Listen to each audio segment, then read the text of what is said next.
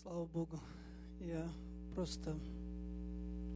Для меня это большая радость и просто привилегия, во-первых, знать Бога. Для меня Бог, знаешь, в один момент, когда ты встречаешься с Богом, то ты просто понимаешь, что твоя жизнь, она уже не может быть такой, как раньше. И очень много вещей ты начинаешь в жизни понимать, как только ты начинаешь идти дальше и дальше с Богом. И одна из вещей, которую я хотел поговорить, которая очень близкая сердцу моему, я через это очень много проходил. Я думаю, каждый из нас, я верю, что проходит и проходил, и дальше идет, и мы все дальше будем идти. Я хочу говорить о доверии Богу. I want to talk about trusting God. And before I start, I just want to pray, just to ask God to speak and for me to just to be obedient to His Spirit and just to speak His word. God, we bow before you, God. Humbly, God, we just ask you to come, Lord. We are yours, God. We put our hope, our trust in you, God. And I just pray that your Spirit, God, would just come and speak to every heart. Мы пленяем, Господь, все помышления в послушании Христу. И, Господь, я молюсь, что просто Ты разрушь, Господь, Духом Твоим, Господь, все дела плотские, все мысли, Господь, во имя Иисуса Христа. Пусть, Господь, каждое сердце, оно будет способно услышать Тебя, Господь, и принять то слово, которое Ты хочешь сказать. Спасибо Тебе за все. Мы любим Тебя, наш великий, любящий Господь и Бог. Аминь. Amen. God is good. He's amazing. Давайте сразу просто откроем притчу. Я, наверное, буду на телефоне, потому что так быстрее будет открывать Библию. Притча 16 глава, 3 стих.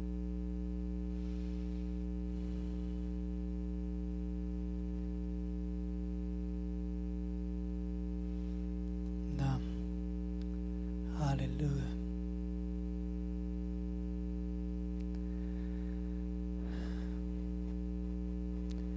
Вверяй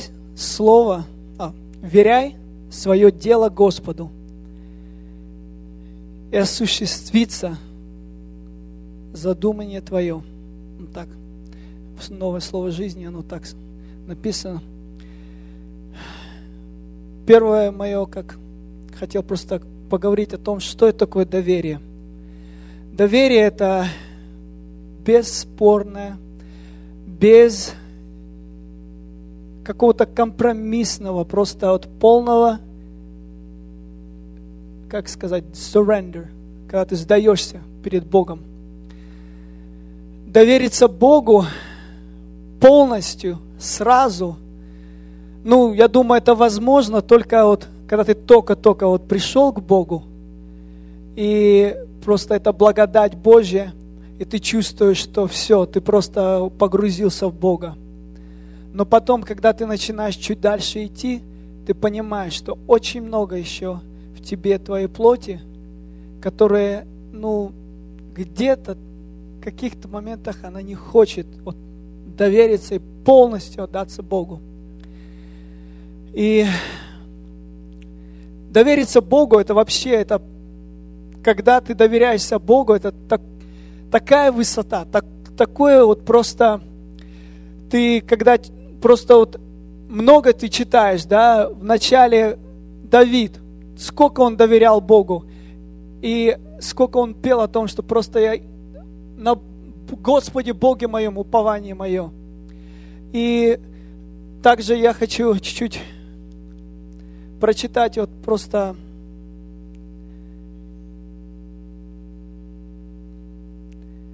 и просто когда мы начинаем, я не буду читать это место, и когда мы просто доверяем Богу, приходит благословение от Бога. Мы все ищем этого благословения, мы все хотим благословения от Бога. И первое благословение приходит в дух наш. Когда Бог благословляет нас, когда мы доверяемся Ему, и Бог просто приходит, Он посещает нас. Когда мы доверяемся Ему, и Бог, Он открывает нам Его призвание, Его волю, Его желание в нашу жизнь. И вот с этим я хочу сказать, что вот когда ты доверяешься Богу, и Бог исполняет все желания твои, в притчах Соломон говорит, и когда ты доверяешься Богу, то твои желания становятся Его желания. И тогда Бог, Он способен благословить те желания, которые ты имеешь от Него. Также душевное. Бог, Он благословляет нас и душевно, когда мы доверяемся Ему. Он благословляет нас, Он охраняет нас от всяких обид, Он сохраняет нас, Он дает нам, даже когда какие-то обиды происходят, какие-то боли в душе происходят. Но когда ты доверяешь это Богу, Бог это просто, вот Его любовь приходит, Его мир приходит, Его понимание приходит. Потому что эта вся нагрузка, которую ты берешь на себя, Бог ее берет на себя, когда ты Ему отдаешь это. И также для нашего тела. Бог благословляет наше тело тоже, когда мы доверяемся Ему. Он благословляет нас физически, силами, Он благословляет нас финансовыми, всякими благословениями. Люди, которые доверялись Богу, их очень много. Я вообще, когда просто готовился, читал, у меня просто, я не мог собрать идеи, просто мысли, потому что когда ты понимаешь, что Бог, Он от самого начала, Он сотворил человека, чтобы прославить имя Его, чтобы Он прославился. Но интересно, что Бог, Он так сотворил, что Бог, Он прославился через то, что человек, он мог довериться Ему. И через это Бог прославляет себя. Вот такая мысль у меня была, когда я просто размышлял над этим. Адам от начала, Бог ему сказал, не вкушай древо познания добра и зла. He told him, don't eat it. And he agreed. He said, yes, I'm not going to eat it. He didn't eat it. For the whole time, Адам его не трогал. Но он поверил Богу, он согласился. Когда ты поверил Богу, ты услышал слово от Бога, и ты согласился с этим. Но доверие Богу – это уже следующая ступень. When you put your trust in God, it's the next step where you hear the word of God, you agree with it, but now tests come. And our faith is always tested. And when the faith is tested, trust will be revealed. And вот тут как раз, in this part, Adam, he struggled. И с Евой тоже. И когда сатана пришел искусить его, то он, оказывается, он не смог устоять в том, что Бог ему сказал. И я хочу также еще, Авраам, да, он как отец веры.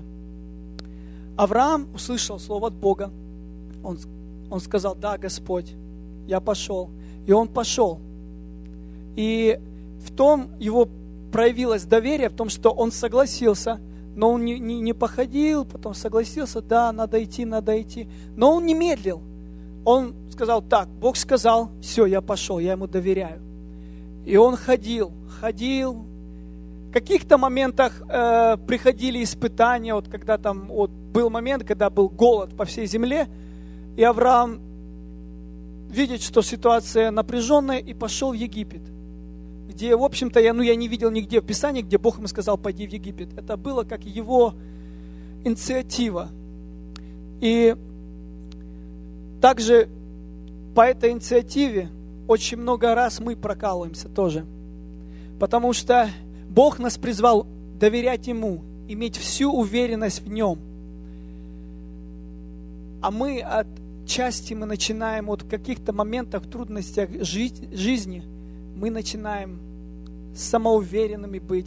Где-то даже, когда Бог благословляет нас, мы начинаем проникать вот эта самоуверенность, которая потом, она нас уводит, наоборот, дальше от Бога. И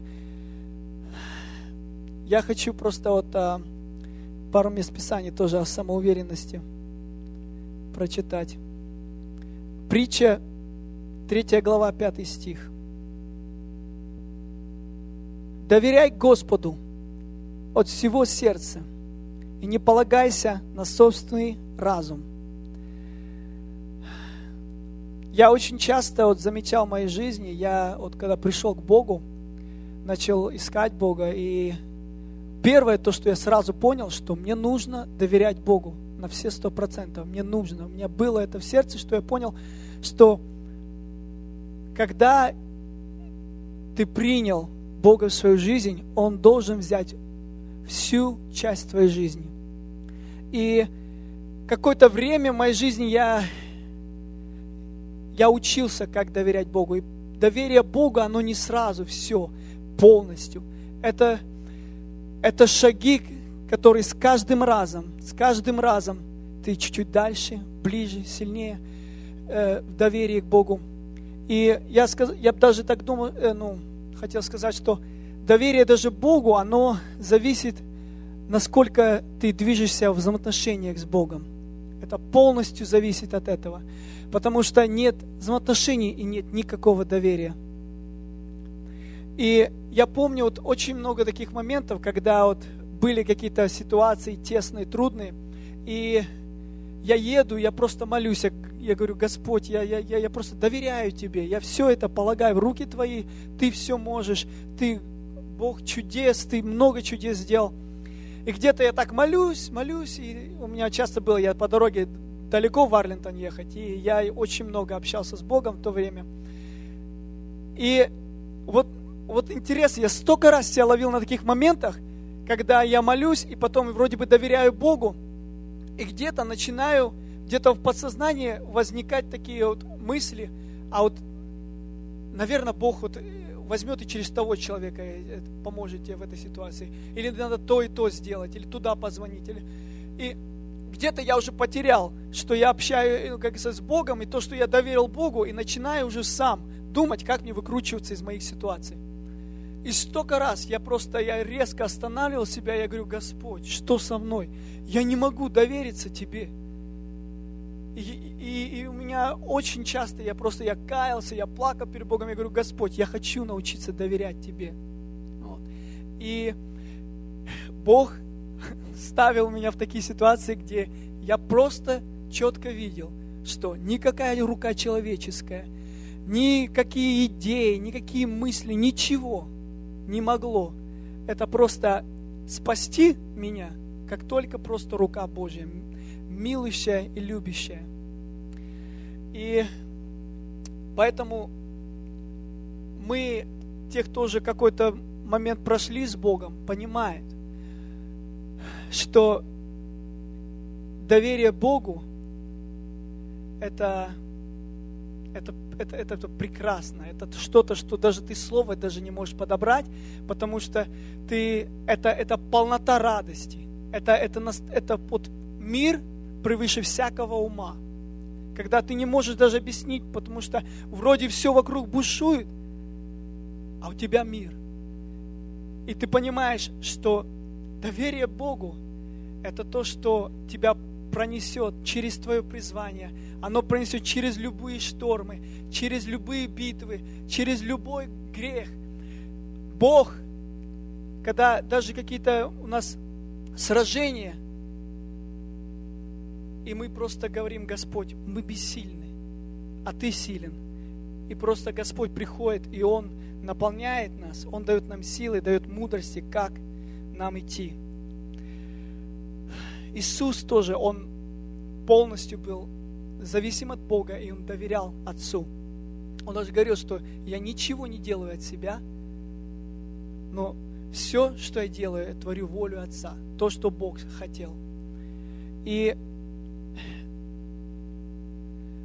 в этой жизни, как вот мы сейчас слышим, да, и Дима говорил, и я сам сегодня тоже ехал, и мне настолько просто было плохо из-за того, что я вижу, что вокруг просто тьма еще гуще и гуще, беззаконие просто настолько выходит просто, что ты не можешь даже, ты иногда даже в шоке, что до такого может мир вот просто докатиться.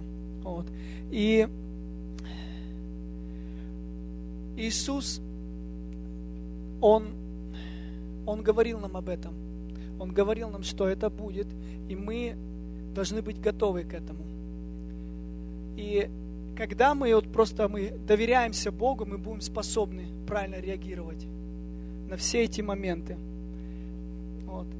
Одна из самых, и я вот хотел чуть поговорить о том, вот какие самые большие вот враги нашему доверию. И вот один самый первый, я бы сказал, сомнение.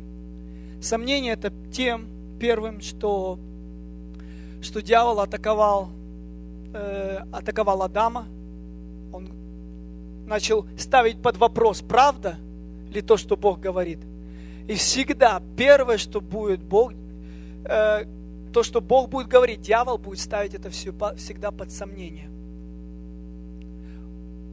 Он будет всегда проникать. И знаете, сомнения будут всегда приходить. Этим как раз и мы испытываемся. Но примем мы эти сомнения, уже будет зависеть от того, что если будем мы доверять Богу или нет. И нам нужно доверять Богу. Если мы не будем доверять Богу, эти сомнения сразу же на первом шагу нас задавят, увлекут нас куда-то, и мы начнем думать по-другому. И для нас уже все в этом мире, оно будет вроде бы и не так уж и плохо. И первое основание, да, оно будет уже разрушено, и тогда ты можешь, что хочешь строить, но оно, если не построено на Боге, оно очень-очень короткое время, и все, его как исчезнет. Оно исчезнет, и плод будет то, что вечное мучение и грех. И поэтому сомнение одна только как противояд, один только вещь, которую ты можешь использовать против сомнения. Это, во-первых, Слово Божье, которое ты просто берешь, перед глазами ставишь и говоришь, вот что Бог говорит, и это правда. И я этому верю. Когда ты в своем сердце говоришь, что я этому верю, это значит, что я соглашаюсь с этим. Я не буду не оспаривать это, потому что это истина, которую я готов положить всю свою жизнь за это, все свое сердце, все свое естество. Это Бог сказал, и это точка.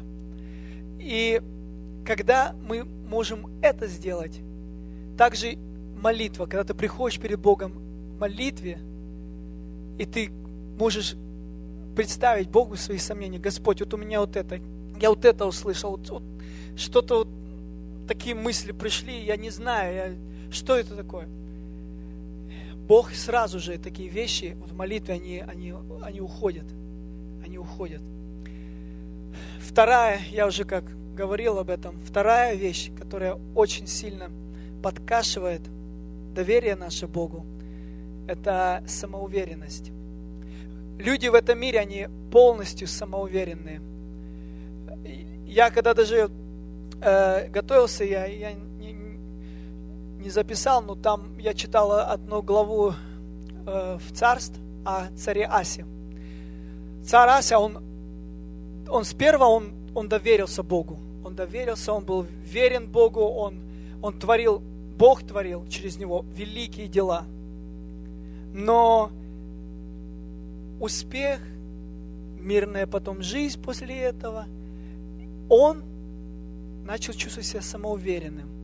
Он уже как-то уже своевольно начал какие-то вещи делать. И потом пришел, когда ему уже как экзамен на его доверие Богу, он побежал к царю сирийскому, взял все, что Божье из его храма, и отдал это человеку, который так же, как и он, слаб, так же, как и он, греховный, так же, как и он, даже, я думаю, даже хуже, он нечестивый был.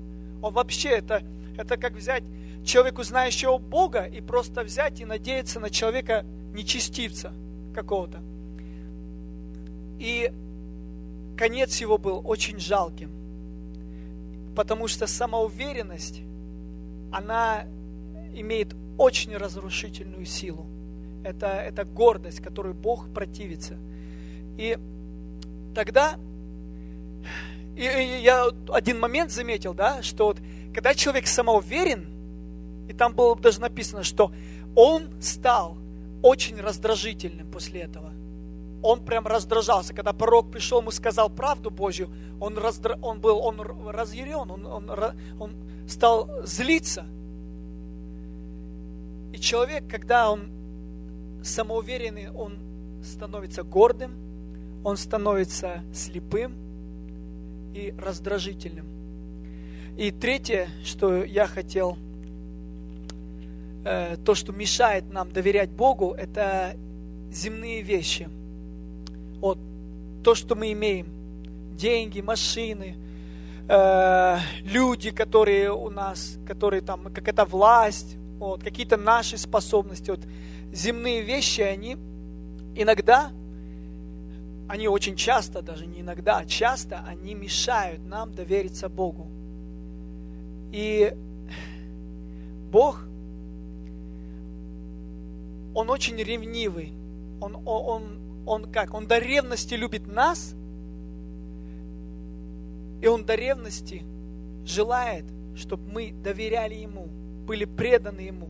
Как написано, да, что глаза Господа ходят по всей земле и ищут тех, кто полностью преданы Ему. Вот.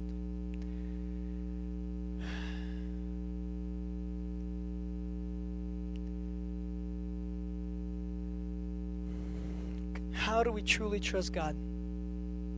Вот вопрос я себя спросил и спрашиваю всегда.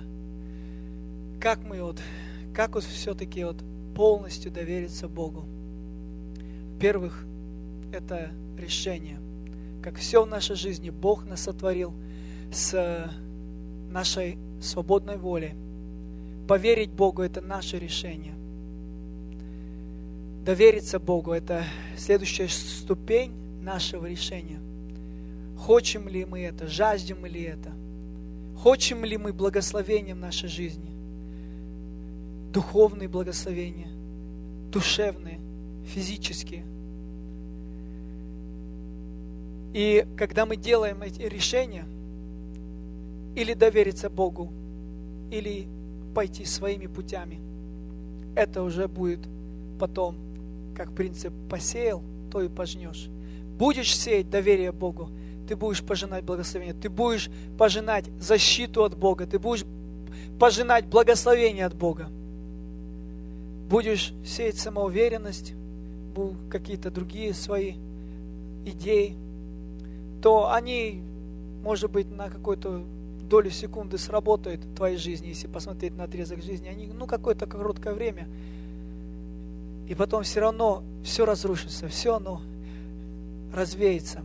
Интересно, что мы, люди, знающие Бога, мы доверяемся только Богу, одной вещи, одному человеку, одному существу, одному Богу. Но люди в этом мире, у них, я думал, на что люди уповают, надеются, множество вещей. На всякие какие-то глупые там философии некоторые, свою жизнь полностью строят. Некоторые на деньги, на власть какую-то уповают, некоторые на каких-то людей. И интересно, знаете, я заметил момент, что люди, которые не уповают на Бога, им нужно тысячи, миллионы разных вещей, на что уповать, потому что никакая из них не работает.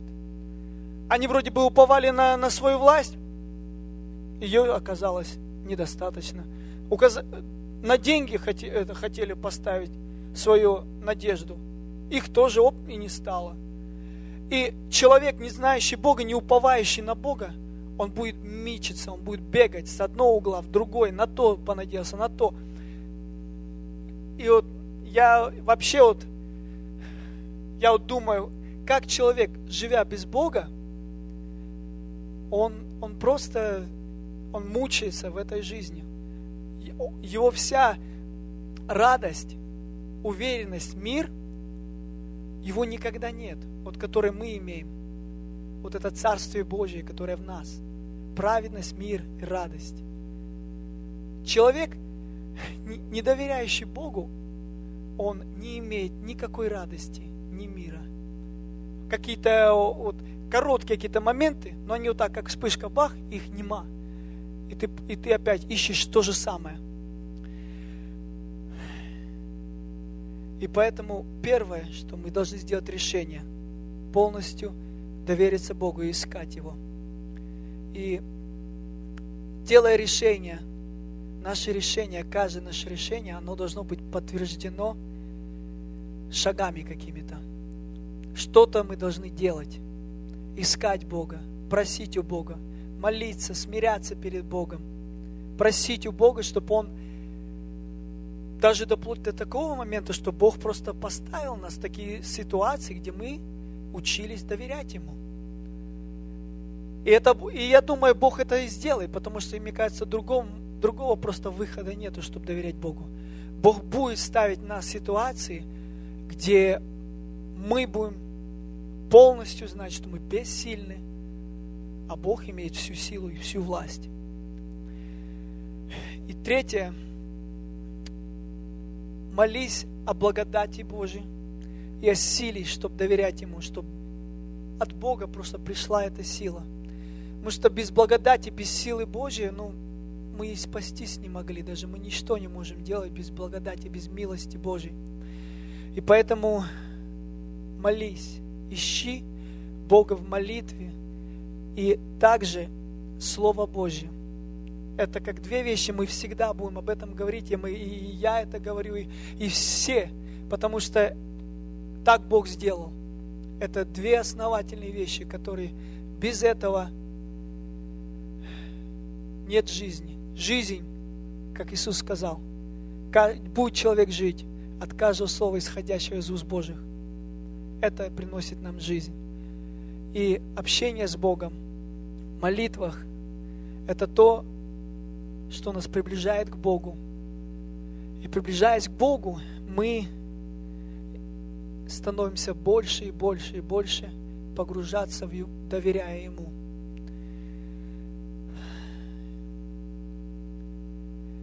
Я хочу просто сейчас помолиться просто. Просто помолиться, во-первых, покаяться перед Богом, попросить прощения, потому что я не знаю, как вы, но у меня было много таких моментов, где я хотел доверять Богу, но трудно было. Какие-то сомнения меня сбивали. Вещи какие-то, мысли, какие-то самоуверенность где-то проникала, где-то выявлялась. И, во-первых, нам всегда перед Богом нужно каяться. Потому что перед тем, как просить благодати у Бога, нам нужно смириться и покаяться перед Богом. И давайте просто, мы встанем. И просто кто, если чувствует в своем сердце, что ему трудно доверять Богу, что иногда сомнения, бывает, сбивают его где-то. Иногда он чувствует, что полностью довериться Богу это невозможно. Но у нас есть много примеров, которые доверились Богу. Бог явил свою милость, свою славу через них. Я не знаю, как вы, но я хочу, чтобы Бог являл славу через мою жизнь, через мою семью. И я верю, что каждый из нас, мы жаждем, мы хотим, чтобы Бог являл свою славу. Но перед этим мы должны довериться полностью Богу, полностью. Не сдерживать ничего, для себя.